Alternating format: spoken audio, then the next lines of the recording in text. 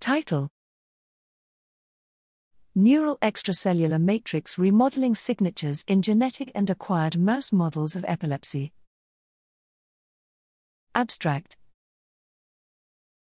Epilepsies are multifaceted neurological disorders characterized by abnormal brain activity, for example caused by imbalanced synaptic excitation and inhibition. The neural extracellular matrix, ECM, is dynamically modulated by physiological and pathophysiological activity and critically involved in controlling the brain's excitability.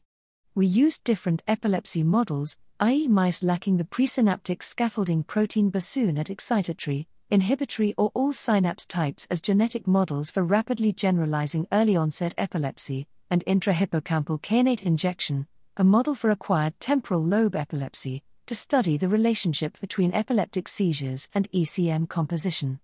Electroencephalogram recordings revealed bassoon deletion at excitatory or inhibitory synapses having diverse effects on epilepsy-related phenotypes. While constitutive BSN mutants and GABAergic neuron-specific knockouts BSN-DLX5/6-CKO displayed severe epilepsy with more and stronger seizures than kainate-injected animals, mutants lacking bassoon solely in excitatory forebrain neurons, BSN-M1-CKO, showed only mild impairments.